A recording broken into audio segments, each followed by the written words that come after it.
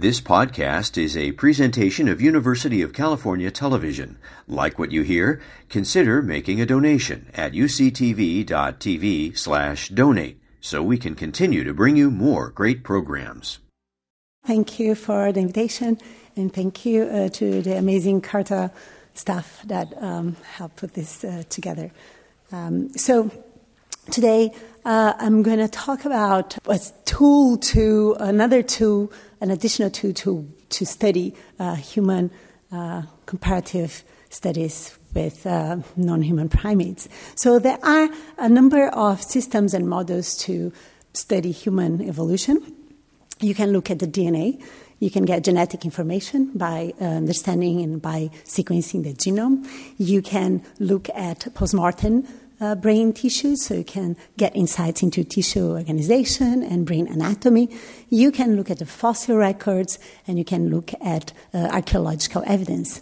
And you will get relevant information from all these systems. And what we over the years, what we wanted to contribute to the systems by bringing another tool to study evolution. And one way we plan to do that is to use stem cells. So we think that this is a missing link to understand studies of evolution. And we also think that you could use that to do some hypothesis validation, because now you have a live cell system that you can test, ask questions, and look at, for instance, neuronal behavior. So how is the brains of humans distinct from other primates? So just some of the differences are related to number of dendritic branches. So humans have increased dendritic branching. Humans have increased spine density. So the protrusions that come out of the neurons from humans there are more protrusions coming out. So there's more density in the spines. Humans have an enlarged cortex and also a delayed maturation. So that's also called neoteny. And that has been shown in that delayed maturation in many levels.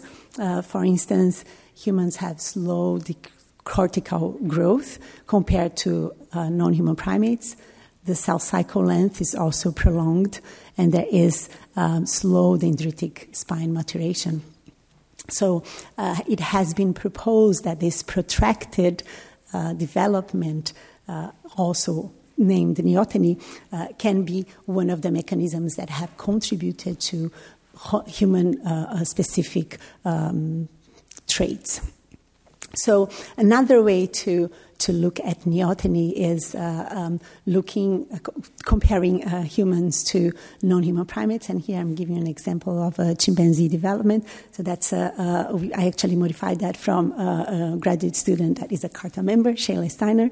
So when humans and chimps are born, so the pregnancy time is roughly around the same. So it's about 8 months for chimps, a little bit quicker, and humans about 9 months. But when a chimp is born, it's already able to cling to mom.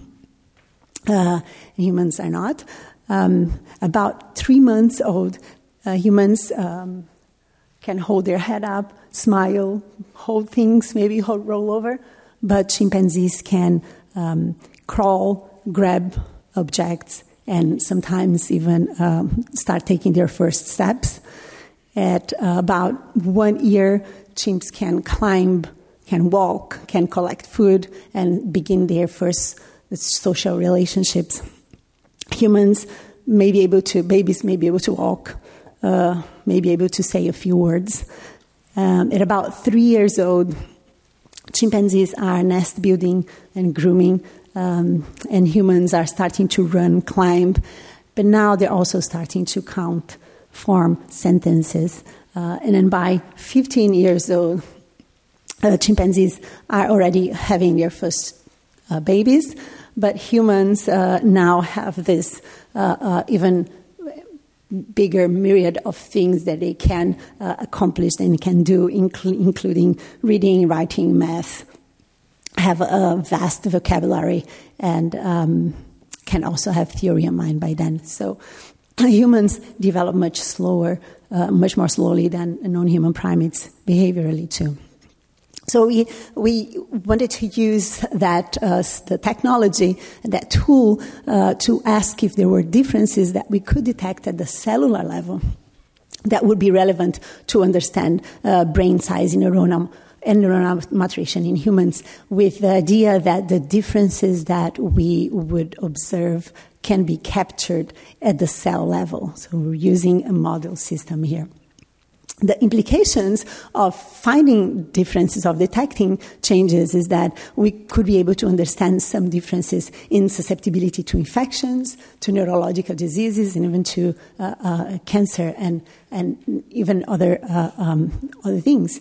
And also that could help increase our basic understanding of the evolution of our own species. So we started that about 10 years ago by first developing those induced pluripotent stem cells. So those stem cells that we can develop from skin. So we change the program of a skin into a stem cell. And now that stem cell has pluripotency, so it can many potencies, and it can be differentiated into supposedly any cell in the body, including brain cells, neurons, astrocytes, which are the cells that we were interested in probing.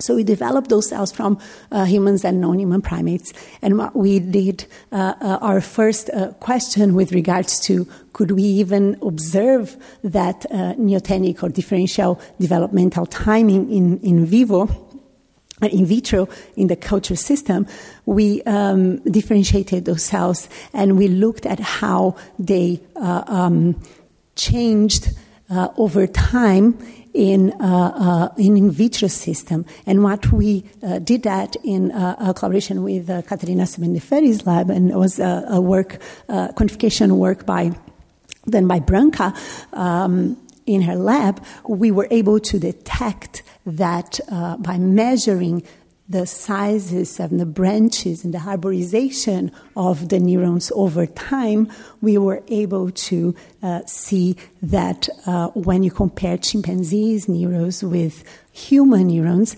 they were differentiating, or they were becoming more mature. They were making their branches at different rates. And what we were able to observe, and this is represented in this graph here on the top right, we see that chimpanzee neurons start the process of differentiating and branching like trees earlier on than humans. But then later on, humans pick up and differentiate at make more arborized neurons. So that is reproducing some of these aspects of delayed maturation in the beginning, but then reaching higher levels of maturation later. So we're able to observe that in neuronal behavior in vitro.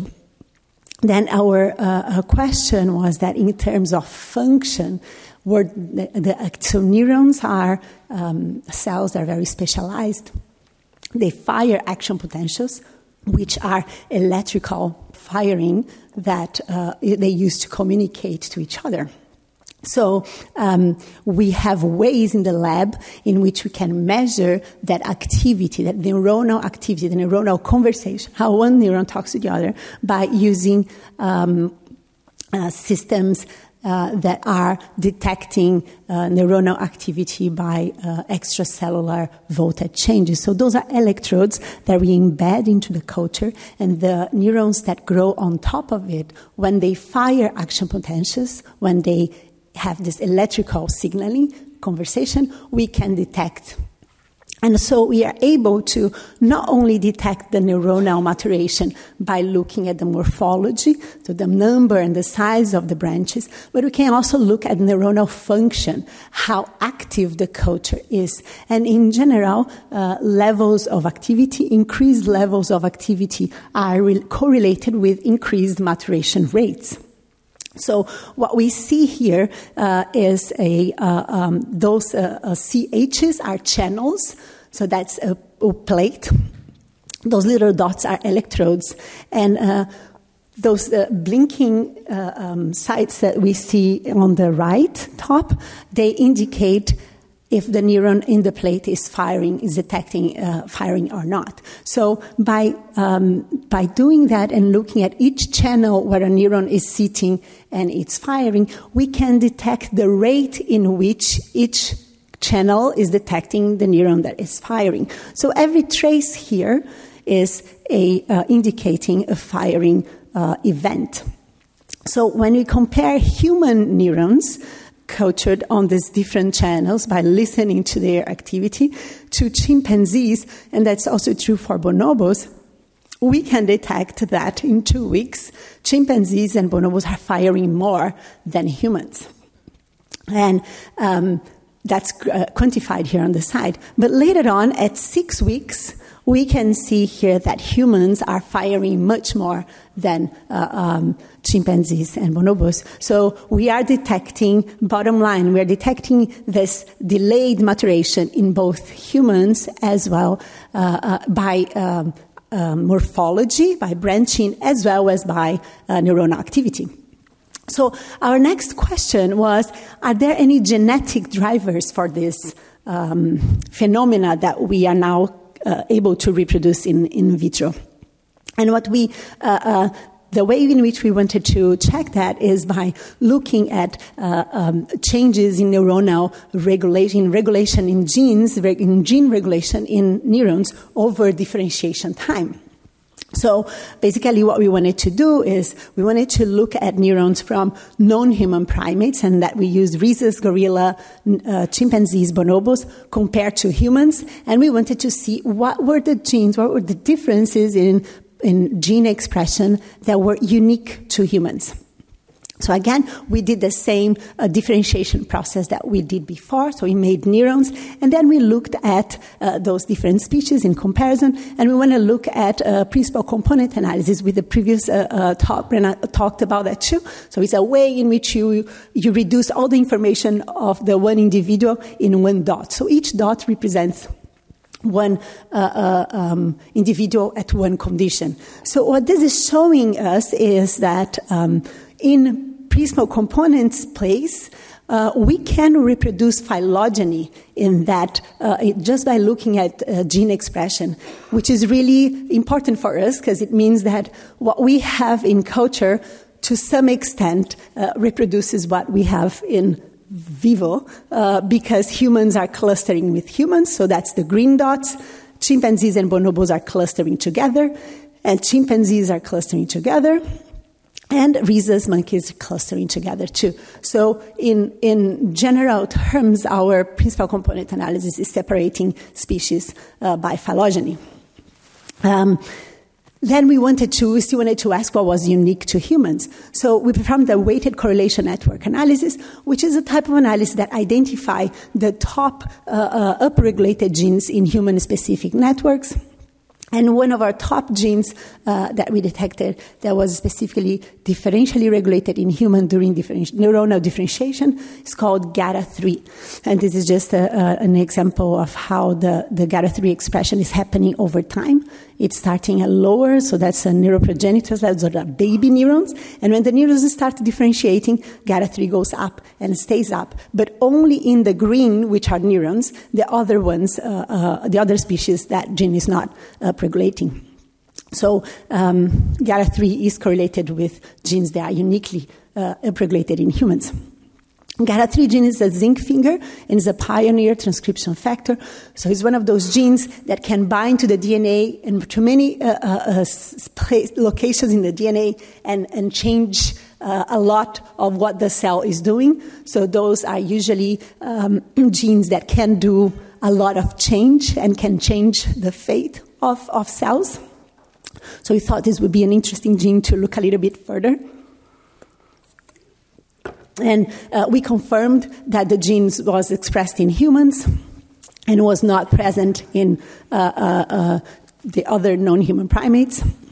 And we also looked at the expression in using the Allen Brain Atlas samples, which has brain samples from humans and rhesus monkeys at that time. And what we also noticed is that there is an increase here in red of an expression of GATA3 in human brains compared to rhesus macaque brains at the intermediate zone, which is developing area in the brain. So we confirmed that both in vitro and in vivo, this was also true, that GATA3 is upregulated in humans.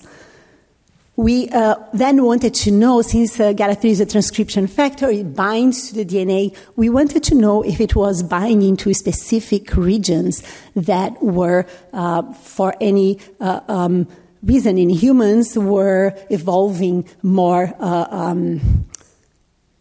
were more differentially mutated in humans. So this would indicate that those areas could be, the GATA3 might be binding to areas that are accelerating in humans, in human genome. And to do that, we perform a technique called chromatin immunoprecipitation, followed by sequencing. So what we do, what this technique does is we're able to treat the cells with GATA3. So GATA3 would bind to specific areas in the genome, and then we can sequence the areas where GATA3 is binding. And what we can get from there is what DNA areas this transcription factor is binding, and how they look like if you compare them to the genome of chimpanzees, for instance. So when we do that, we confirm that GATA3 binding sites in human neurons are under positive selection. And what that means is GATA3 is binding to areas in the human genome that are not present in chimpanzee genome. So that tells us that this can be an important gene in human development, for instance. So GATA3 will bind to unique sites in the humans that are under positive selection. Then our question was, okay, if GATA3 is really important, what happens if I decrease expression of GATA3, what we call knockdown? So if we remove or if we decrease GATA3 presence during human neuronal differentiation, what happens? So that's a traditional things that molecular biologists would do. They would do gain or loss of function. And what we do that, you see here in black. When you remove GATA3, the transcription profile in principal component space changes. So, and we're comparing here black triangles with green triangles. What that means is when we collapse that graph, you can see here that both green and gray bars are GATA3, what happens when GATA3 is present. When GATA3 is absent, what happens is black, which means there is a change in the profile of what now are the cells are expressing to levels that are now look similar to chimpanzees. So the transcriptional profile changes of a cell that don't have GATA3 to being similar to a chimpanzee cell. And this is just an example of a gene that is changing. And that's a gene related to neuronal differentiation. We can there are other genes too. So GATA3 regulates a component of transcription that distinguishes human neurons from chimpanzees. And the other thing that we noticed, and I'm just going to show this, my last data slide, when you do this, we remove GATA3, you increase the activity of the neurons to earlier times that they were before. So that means that now neurons are behaving, the human neurons are behaving neotenically. So they are getting active earlier than they would if they had GATA3. Now they are closer to chimpanzee neurons.